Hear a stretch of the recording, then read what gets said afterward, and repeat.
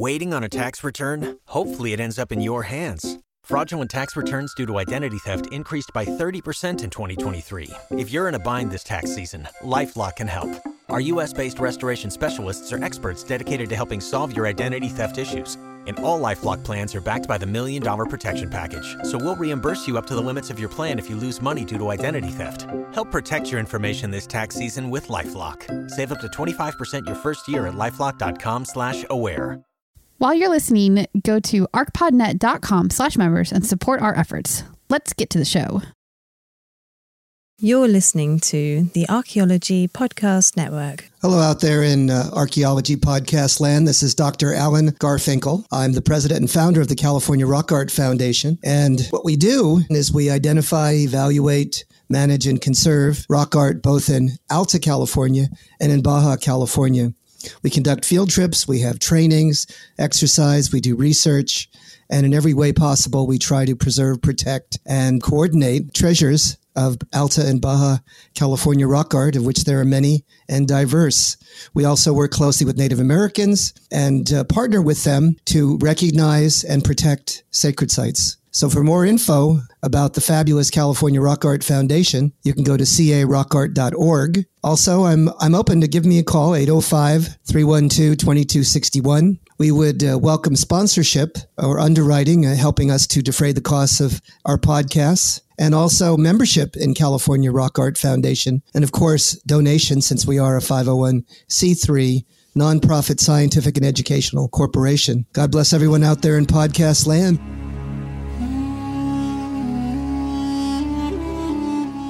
You're listening to the Rock Art Podcast. Join us every week for fascinating tales of rock art, adventure, and archaeology. Find our contact info in the show notes and send us your suggestions.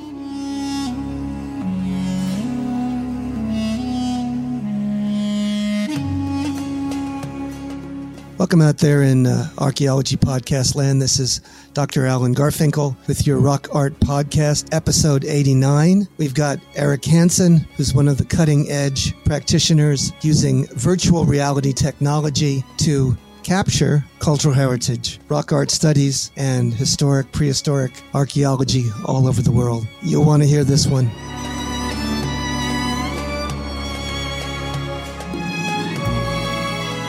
Hey, boys and girls, this is Dr. Alan Garfinkel, and we're, I believe, on the 89th episode of your Rock Art Podcast.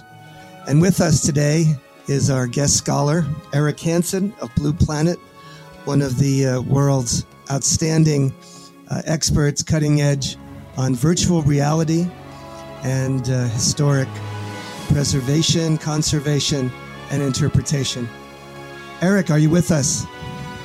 I am, Alan. Yeah. Great to hear from you. It's great to be back on the Rock Art Podcast. I think you were here about a year ago, maybe longer, wasn't it? Well, you know, post-pandemic, everything's measured in dog years, so that might have been 7 years. In dog years, right? I don't know. Right, yeah. right. So, but it was a long time ago, and there's a lot of water under that bridge that's traveled. So, I guess we can try and go full circle and have some sound bites about where you are in your own business platform, I guess, with Blue Planet. Yeah, we can do that. And then there's all kinds of evolving technology that we definitely need to talk about. So some interesting new things. Absolutely. So where are you in your business model in terms of Blue Planet, and what is your hyper-focus or greatest ambition at this time in terms of applying VR to the historic realm of cultural heritage? That's right. Well, Blue Planet was a itch I had to scratch. I started on quite some time ago, but it released, I think, about 2.5 years ago on Steam platform, and then about 15 months ago on the Oculus Now Meta platform. And it's been very successful. So I'm enjoying it quite a bit. There's another application that came out with a similar intention. So I have a company on the block, but at the same time, they don't seem to be too concerned with cultural heritage. So I think it's working out well that way. And like I say, it's a big world. So happy to see more people trying to capture more locations. But yeah, my concentration, of course, has been, well, it's actually been a very unique curation of locations that mostly appeal to myself. I'm hoping that they appeal to others. But, when I first ideated this concept, somebody heard it out and they said, "Oh, well, so Eric, so this sounds like a perfect application for you personally." And I said, "Yes, indeed. That's kind of what my intent is." But a lot of my interest does lie in cultural heritage and wilderness and the outdoors and places that I find to be relatively magic and meaningful, from a human experience level. So that's really what I've chosen to do with this. It's not a virtual tourism package per se. I kind of reject that notion because, I basically reject Instagram tourism as well, and have seen that as a very destructive thing. So I don't want to just kind of emulate what tourist activity is, but rather give something a quiet experience of trying to make a personal connection to a powerful location. And that's what I'm attempting to do. Yeah, I think it's been a great run. I think I really love that, the personal connection to a powerful location. I guess one of the ways you and I have interacted is with that new California Welcome Center in Ridgecrest. And that's an interesting example of using your technology and applying it to the public outreach arena. Maybe you could say a few words about that one as well. Yeah, well, I think I can thank you for that connection made, Alan. But that is a new visitor center that is installed in Ridgecrest, California, which is adjacent, of course, to Little Petroglyph Canyon and Death Valley. And the idea on this is that we kind of touch on those two attractions for the area. So we actually base it on two separate VR pieces. And of course, VR today is largely disseminated through a headset called the Quest, which is at this point about $400 headset manufactured by Facebook, now Meta. In any case, so it's an affordable thing to deploy a few of these into a visitor center context. And they have done that there. We produced two pieces. One is rock art centric and one is Death Valley centric. Okay. And well, actually the rock art was taken from, as you may recall, when we first met, Ellen, on an early California Rock Art Foundation trip to Little Pet. And I was just able to squeeze in a little bit of photogrammetry into one kind of initial area. And so that is what we've centered it on. And as you know very well, we've integrated Alan into the scene with green screen technology, advanced green screen technology. Yeah. And stereoscopy, actually shooting right next to the Santa Monica Airport, which is challenging. But we successfully did that. And Alan virtually stands next to a number of panels and figures in that area and describes what we're looking at. So that was one of the two. And the other one, of course, describes kind of more, actually from a tourist standpoint, what opportunities exist in Death Valley. So when people come to that facility, they can get some sort of a little hit, sort of a soundbite, I would call it, on looking at a three-dimensional model of Little Petroglyph Canyon, a little bit of an interpretive piece. And they also get a taste of what it's like to visit Death Valley, correct? That's right. And one thing we should probably refresh or reiterate from our last talk on the podcast was the type of virtual reality experience that I'm obsessed with is called 6 Degrees of Freedom, or basically it's using a scan, photogrammetric scan, just simple photogrammetry technique to capture, and then using a gaming engine to put it in the Quest so that you have what we call 6 degrees of freedom. It really means nothing more than you feel truly present in the scene, more than you would from, say, filmmaking or 360 cameras. This is a method where as you shift your weight on your feet, you get a shift in perspective and your brain processes that as a very strong signal that you're actually standing in this location. And this is a technique that we didn't exactly pioneer, but we're an early adopter of many years ago, probably 7 or 8 years ago. And I was so fascinated by it. We put a Egyptian tomb that my business partner had captured working with National Geographic on a film in Egypt. And we took that into a gaming engine.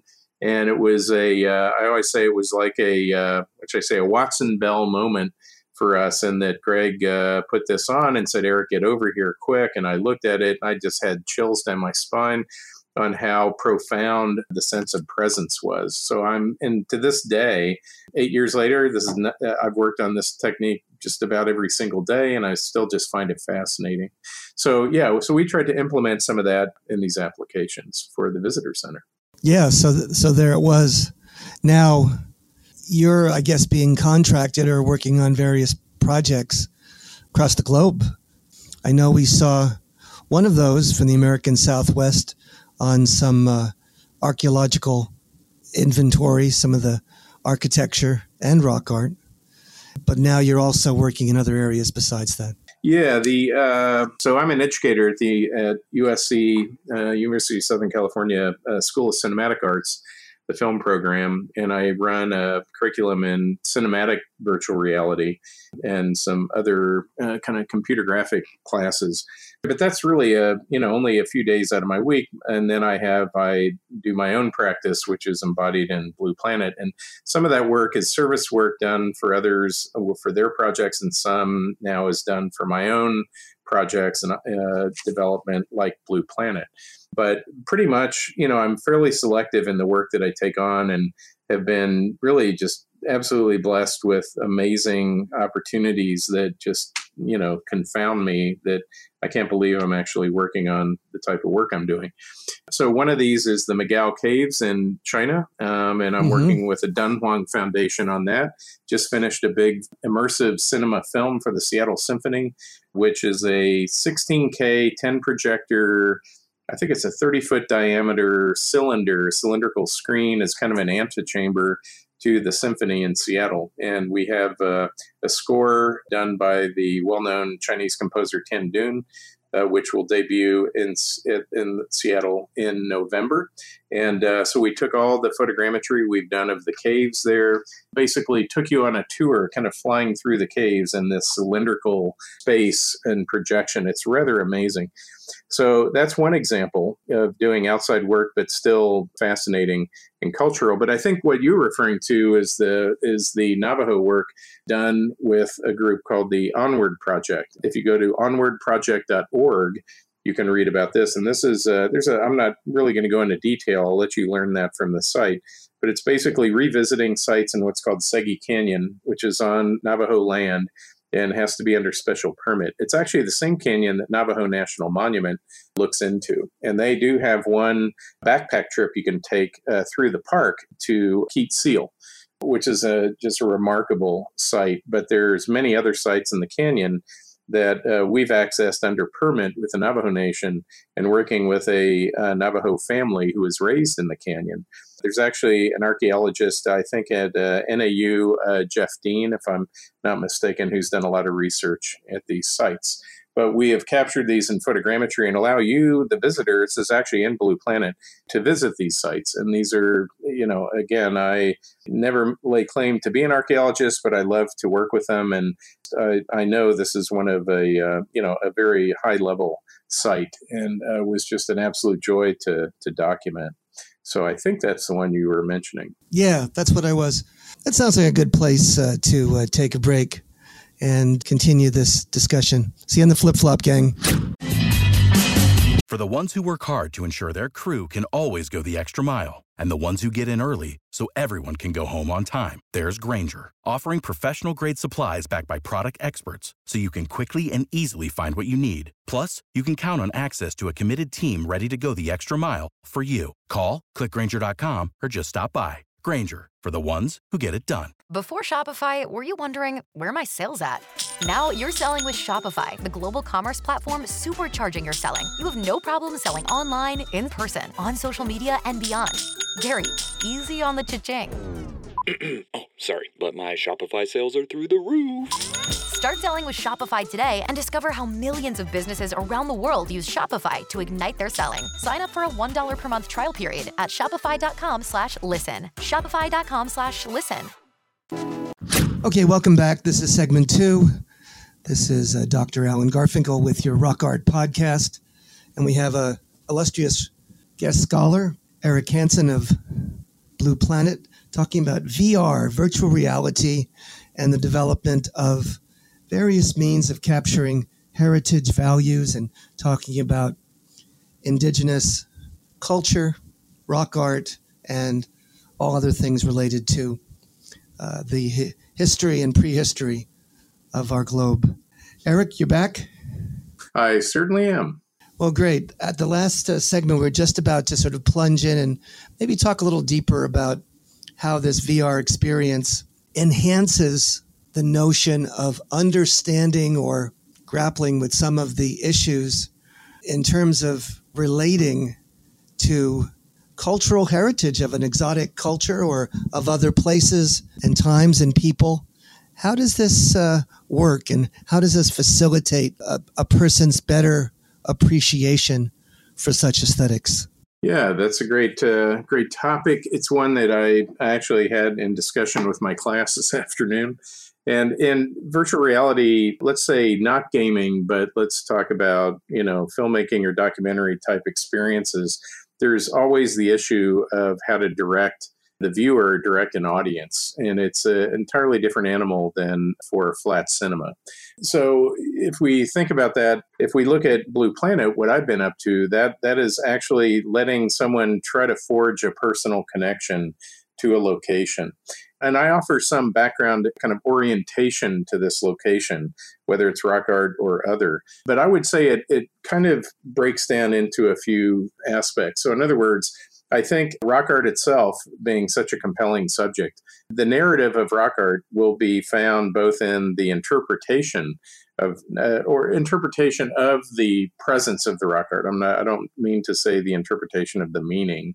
That's a little delicate subject, but the interpretation of what this site, where the site is placed, what the historical context of it might be, what the tribal affiliation may be, so forth, that can all be disseminated as information through multimedia or audiovisual means, whether it's spoken word, whether it's text on screen, whether it's maps, graphics, etc. So all of this is sort of a multimedia expression that can all be captured under one umbrella. Am I understanding that correctly? Well, it can be. What I'm saying is so number one, you feel present on location. Number two, you're standing, directly in front of the subject. You have a sense of personal connection to that place because of the 6 degree of freedom thing that I talked about prior. But now we have the ability to do interaction and what we call agency in VR so that we can query things, we can interact with things. And of course, rock art being rocks, the interaction may be somewhat limited, but as an example, what I found, and this is another great capture that is within Blue Planet, is of course the great panels at Santa Teresa Canyon in Baja, California. Yes, please. Let's talk a bit about that. Yes, please. Let's talk about that because that YouTube link you just sent me, that's a terrific little film with Brad Shaw. Word, yeah. Just fabulous. And I've already got people commenting positively on it. So yeah, it's a terrific piece. But in that case, the rock art is, absolutely world-class and stunning. And you don't really need to do more than just put somebody in front of it. But one of the sites that one section of it, and this, it's a very low overhang. And it has the incredible density of layering over time of just the most, complex rock art I've ever witnessed. Intricate. Well, trying to discern it was extremely difficult. So because the overhang, I couldn't understand how the composition was formed for being such a low overhang. I mean, you can barely stand up under it, I think, from what I recall. And it's right adjacent to a steep drop-off. So you don't really have much room to move around or get a different view of it. And I got down on the ground and kind of leaned back, looked at it from the ground surface, kind of laying on my back, just to try to take it in better. But it occurred to me while I was shooting it for VR that one thing I could do in VR, you can do all these things that you could never do in the real world because it is a 3D asset that you can manipulate, is I thought, you know what I'm going to do? I'm going to get back home and I'm going to make a cut in this kind of crevice. And again, we don't, I can't show you an image of this here, but basically I took the overhang and detached it from the model. So initially you walk on the site just as you would physically. You observe the site, but then you can press a button on the controller that you have in VR, hand controller, and you can elevate this overhang up about 12, 15 feet higher. And because it was something that I wished I could have done on site, like, wow, if I could just get this at an elevation above me, I could make out the composition, understand this panel better. So that was kind of a very cool opportunity to do that in VR. And I give you that opportunity. And so you were able to do that. Yeah, you're able to do that electronically. You can do that. You could, and it feels it doesn't feel fictional or electronic because it is based on real world models, right? And light and so forth. But anyway, to go beyond that, what I then elected to do is with a press of another button, I could scale it down to be something that rather in real world might be 30 feet long. And I could scale it down to a miniature version that was maybe 3 or 4 feet long. And at that point, it's so small that you can hold it with in front of you, and like you're holding it in your hand in a sense, with the hand controller, and move it and observe it and put it right in front of your eyes for close inspection. It's a delightful attribute to be able to do that. So that was, again, an opportunity you can only have in VR that you could not do in the real world. And I find it just absolutely stuns people to, it helps their interpretation of it. Yeah. So again, and that's one of the beauties of VR. I think for those people that may not be aware of what Great Mural Rock Art is in the Sierra de San Francisco, in this amazing area, you participated, I think, in one of our cultural tours, did you not? In terms of being on the back of a mule and having your gear. Oh yeah. Now, this is, I think, after one. It was a tour with Ryan Gerstner. And certainly. Wow. And if anyone's, it's an epic experience. Yeah, it's really an epic experience. World class. I've done it several times, but the rock art itself is so mystical and magical in terms of its setting. I have to bring this up. Eve Ewing is a woman in her 80s who's been down there studying and writing articles about Great Mural Rock Art for about 50 years. She's been there probably 100 times. She had the opportunity of going into and meeting Eric Hanson and putting on the headset and taking a look at one of her favorite hallmark sites, which was the major panels there at the Painted Rock Shelter. And she saw it in her mind's eye so clearly and so immersively that she began to lecture us on every little detail and what we were seeing. It was a magical moment. Please. Oh, it was I got to say that was by far the most human moment I've ever had sharing some of these experiences with someone. And, a lot of times we try to make this is kind of a young person's technology, and to show her this tech, she took to it so rapidly. And she felt, because she knew this site so intimately, I think she had visited once a year for 50 years. Isn't that the statistic? Oh, yeah, something like that. Yeah, and exactly. She knew, it was just crazy. And once she learned how she could move about virtually, she was roaming everywhere and showing us all this detail. It was just extraordinary. And again, to be able to do this off-site back here, 1,000 miles away, and be able to share interactively a site with others like this. And this is only, we're seeing what she's seeing on screen, right? But the other very interesting thing that's happening with VR, because of this rise of the metaverse and so forth, is all this is going to become social. So you can easily put multiple viewers in, each with a headset, present in the space with each other. So as far as basically, Alan, we could do all the rock art tours that the club does. Yeah. Yes. Virtually as well. Virtually. Right? So, and that's just a stunning opportunity for cultural heritage or rock art specifically. Well, I know that Ryan and I sort of have teamed up on these cultural tours from time to time, but Ryan is one of those people who is a remarkable, almost genius level person that can do almost anything. And he began to self-study and use drones to capture the imagery in the canyons of the rock art in the Sierra de San Francisco. How does the use of drones interact or interpaginate with the VR technology? How does that work? Yeah, I sure can. Drones can be used for two purposes. One, they can be used for filming, which is what Ryan expertly did, which is in the film that we just discussed. Sure. So it's fantastic to give a first-person point of view of and just a description of areas through standard cinema. The other way we can do it, and I practice this a lot, is I use them to shoot 360 panoramas aerially, and I embed that within my spatial experiences.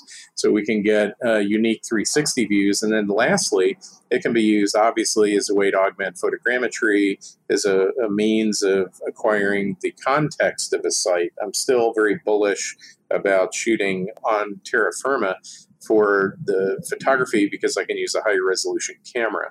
But certainly they have immense utility just to kind of dovetail that into the larger site so you can understand some of the terrain and context as well. So no, they're an invaluable tool. And so in other words, what we can do is so people might understand, is that you can be looking at a cave in a rock shelter and basically process and understand, conceptualize, and study the painted panels, but you can also turn around in that cave and see what the inhabitants of that cave and what the artisans saw by way of landscape completely in a real three-dimensional experience. Am I correct? Yeah, I mean, for photogrammetry, obviously. Now, the other thing I should mention, though, too, is that there's always great utility in them to have them on site. This is if it's legitimate to fly. Mm-hmm. You have to be aware of that. But if it's legitimate to fly, you can use it as a means to basically scout or kind of do remote inspection.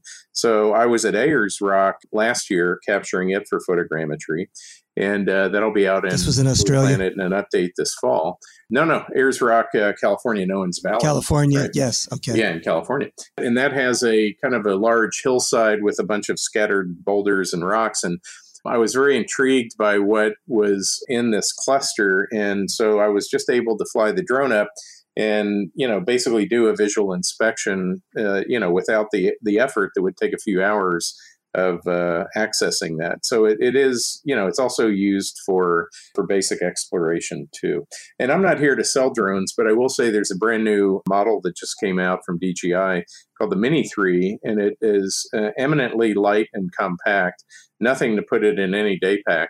And it is now shooting 48 megapixel stills and just absolutely remarkable performance. I can shoot a 36,000 pixel panorama with it. So again, you could go and capture these panoramas and then do further inspection back home, either in a headset or just, straight ahead as a flat image. So yeah, great utility for these things. And that new model is, less than $1,000. So it's, it's pretty great. I was always reluctant to spend a lot of money on one because I just have too much fear of losing it. But this makes that fear a little less when you have that model. So pretty incredible. So I think in this next segment, the final segment, maybe we can talk about where this whole discipline is going and what direction you think it's taking, and who should be participating and why. Absolutely. Sounds good. See you in the flip-flop, gang. For the ones who work hard to ensure their crew can always go the extra mile, and the ones who get in early so everyone can go home on time, there's Grainger, offering professional-grade supplies backed by product experts so you can quickly and easily find what you need. Plus, you can count on access to a committed team ready to go the extra mile for you. Call, click Grainger.com, or just stop by. Grainger, for the ones who get it done. You've worked hard for what you have. Your money, your assets, your 401k, and home. Isn't it all worth protecting? Nearly 1 in 4 consumers have been a victim of identity theft. LifeLock Ultimate Plus helps protect your finances with up to $3 million in reimbursement. LifeLock alerts you to identity threats you might miss. And if your identity is stolen, your dedicated U.S.-based restoration specialist will work to fix it. Let LifeLock help protect what you've worked so hard for. Save 25% off your first year on LifeLock Ultimate Plus at LifeLock.com/aware. Terms apply. Welcome back, everybody. This is Dr. Alan Garfinkel with the Rock Art Podcast, episode 89. And we're talking about virtual reality and VR technology and how it applies to the study of rock art, but also the study of cultural heritage and using it and applying it in creative ways to enhance visitor experiences to these sites remotely. And Eric Hanson of Blue Planet is one of those cutting-edge artisans that are using this technology. Eric, where do you think this technology is going in the future? And what part do you play, and what will be your emphasis and hyper-focus in terms of the niche that you're carving for your own profession?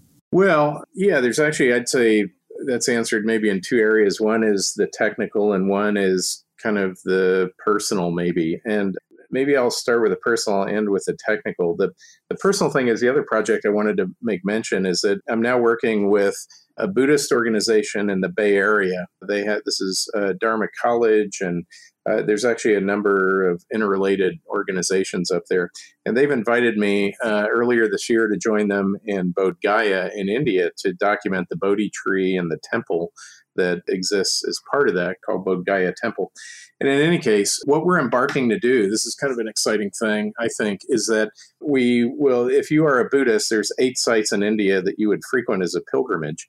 So we're going to offer basically pilgrimage visitation virtually through the acquisition of these sacred sites, and let you be, whether you're, as they call it, a light Buddha, which may just want to learn more advanced meditation technique, or if you're a true Buddhist that would, be embarking on these pilgrimages, you could potentially have an experience or maybe a pilgrimage experience virtually. And if you don't have the wherewithal or the health or the finances or what have you to do this during your lifetime. So it's an interesting challenge, I think. But the thing that I find most stimulating about this is it kind of begs the question of how deep of an experience can you create in VR, and can you represent the sacred in VR? So it's an incredible challenge, and I don't know the answer. I don't have an answer for that yet, but I'm certainly up for the investigation of that. And so, yeah, I did my most monumental capture yet of this temple. I shot 60,000 images in about 2 or 3 days of it, and all the different kind of pilgrimage functions that one would do as far as making offerings and so forth. And I'm not a religious person or a Buddhist by any stretch, but I've always been fascinated by that, just the artwork and kind of the nature of that faith. So in any case, that will be, and this is, I think, because rock art, coming back to rock art on this, it's a similar thing. We have a personal connection to it. We feel that there's, a sense of meaning and deeper depth to what we look at. I think that's a common bond for all of us that enjoy rock art. So what that says is, what is the experience that we have? Why do we go to great lengths to visit these locations? Why do we go to great lengths to try to understand them? And it's, I think there may be some similarity with, what Buddhists may be up to. So it's kind of like we do our own pilgrimage at these sites in a sense. Yeah. And I think that we all have a hole in our hearts that is looking for a means of connecting, some people call it a higher power or the divine, the creator, and is experiencing something where we connect and feel this essence of timelessness and capture maybe a taste of the supernatural. And maybe that's why a lot of these television shows that are, cutting edge, talking about many mysteries, seem to be so captivating. Do you think there's something to that? That depends on the show. I know. You're not thinking about the shows proper. Yeah. Okay. Gotcha. No. Yeah, but I mean, about why do people want to visit these extraordinary sacred sites in the volume that they do? Go ahead. Yeah, I agree. Well, that's kind of what I have no answer. I'm suggesting that, if you are, in other words, if you are going to try to recreate these experiences virtually, I think you need to think about why we do it. What's the nature of it? What do we leave with? What do we gain from it by doing all the activities we do with rock art, and then how would you embody that in a virtual experience? Now, in Blue Planet, I don't answer that. I want it to be a personal, connection that one would make, and like I say, some of that is dissemination of background information, but largely I just want people to appreciate it, much like we all do, directly, right, and not color that. But anyway, so that's I think one thing that I think a lot about with all this is like how can we make this experience something meaningful and profound as opposed to just electronic entertainment.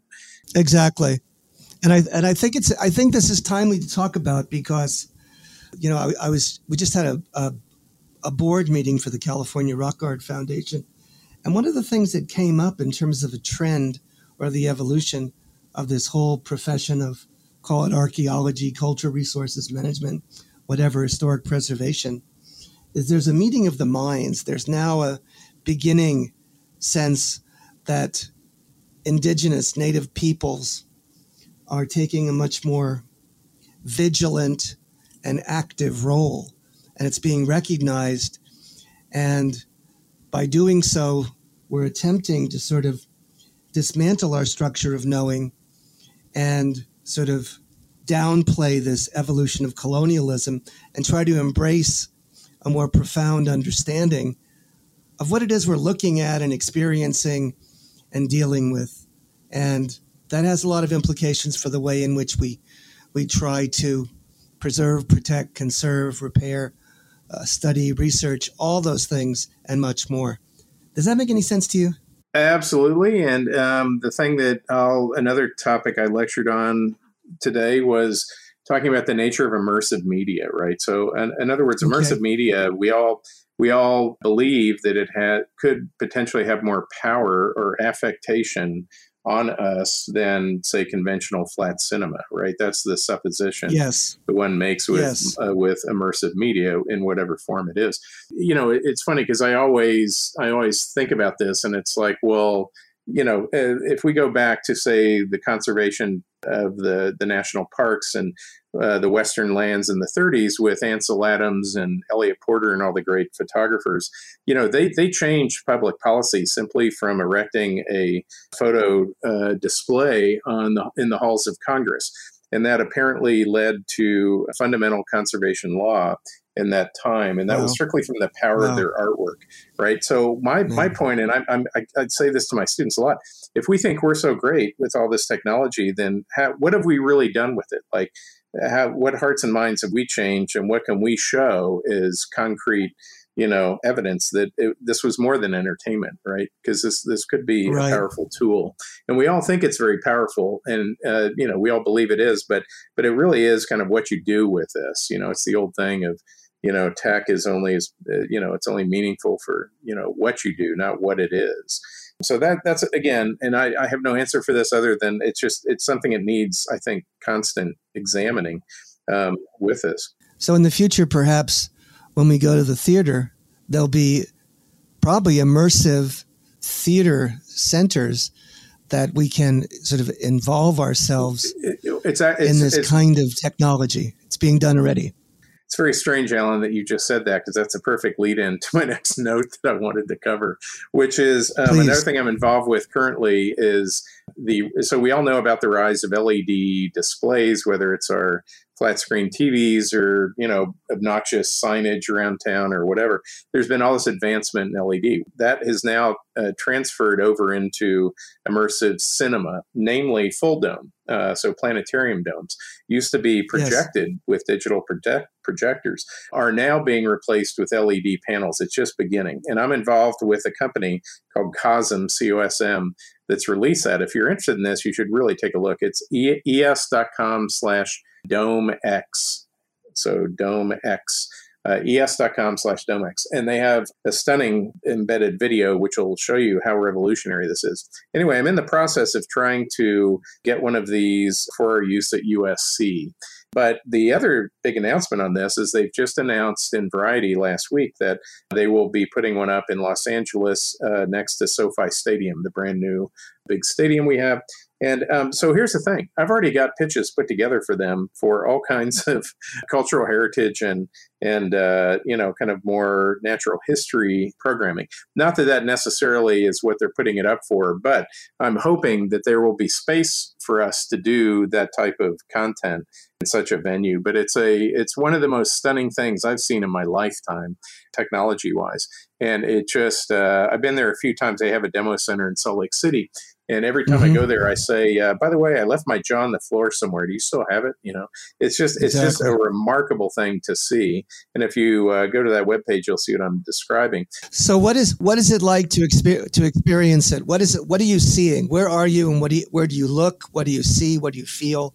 Give us a word picture. It's 10 times the brightness of conventional cinema. It's so bright that it shadows you and bathes you in the light of the scene. And then it is 8K resolution. It fills every rod and cone in your eye. It's just stunningly immersive. I mean, it really almost truly is the holodeck of, science fiction lore. It is absolute. And it's as profound as VR, but more so because, VR has resolution limitation. And also the problem with VR is it has a very narrow field of view. So it's kind of like you're looking through the world through ski goggles. And I just hate that about VR. But this is like you're present in the scene. You just feel amazingly transported. It is a remarkable thing. Anyway, long story short is we all in this field should be thinking about how to take advantage of this new media that's coming out. Oh, and there's also the Madison Square Garden Sphere, which is opening in Las Vegas next year. And that's the world's greatest screen ever devised by humanity. And that's a 300-foot diameter LED sphere. Wow. Seating 20,000 people. So there's some pretty major things on the theatrical side that's coming. Pretty big money behind this, obviously. Big money. And I hate, nothing against IMAX. I've worked on several IMAX films, but this is the next level up from that.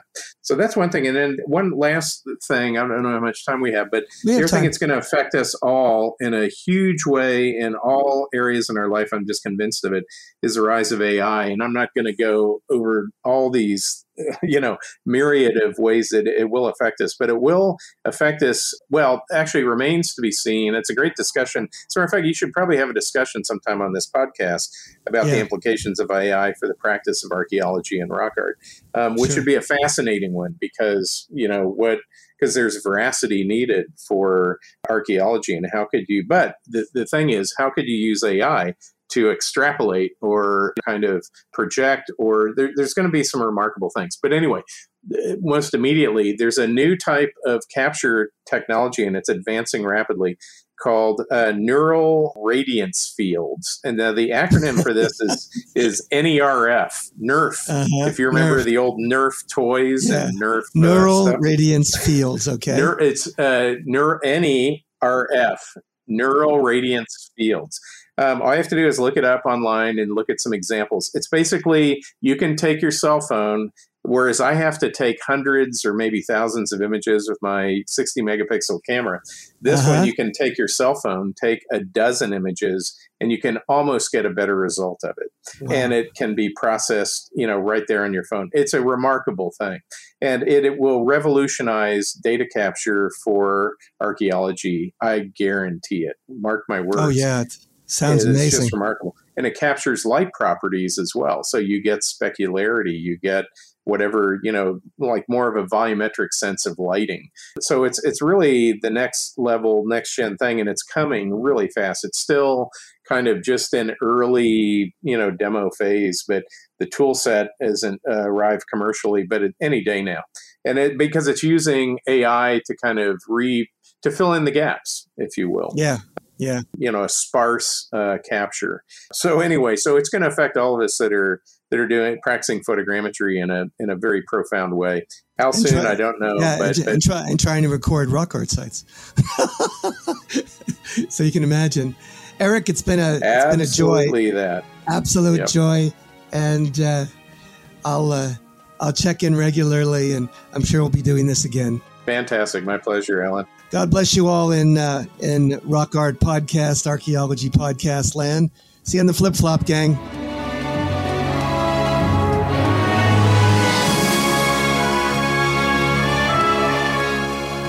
Thanks for listening to the Rock Art Podcast with Dr. Alan Garfinkel and Chris Webster. Find show notes and contact information at www.arcpodnet.com/rockart. Thanks for listening, and thanks for sharing this podcast with your family and friends.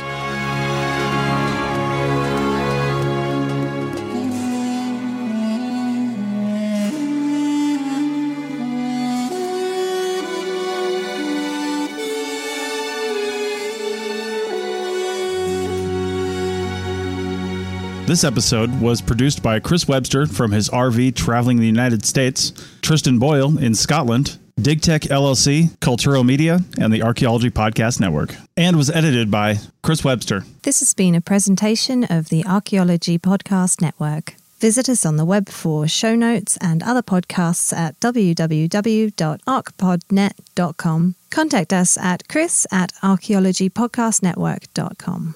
This is Chris Webster, founder of the APN and one of the chief editors. Thanks for listening all the way to the end. If you want to keep the conversation going and support us along the way, go to arcpodnet.com/members. That's arcpodnet.com/members. And thanks for listening. Waiting on a tax return? Hopefully it ends up in your hands. Fraudulent tax returns due to identity theft increased by 30% in 2023. If you're in a bind this tax season, LifeLock can help.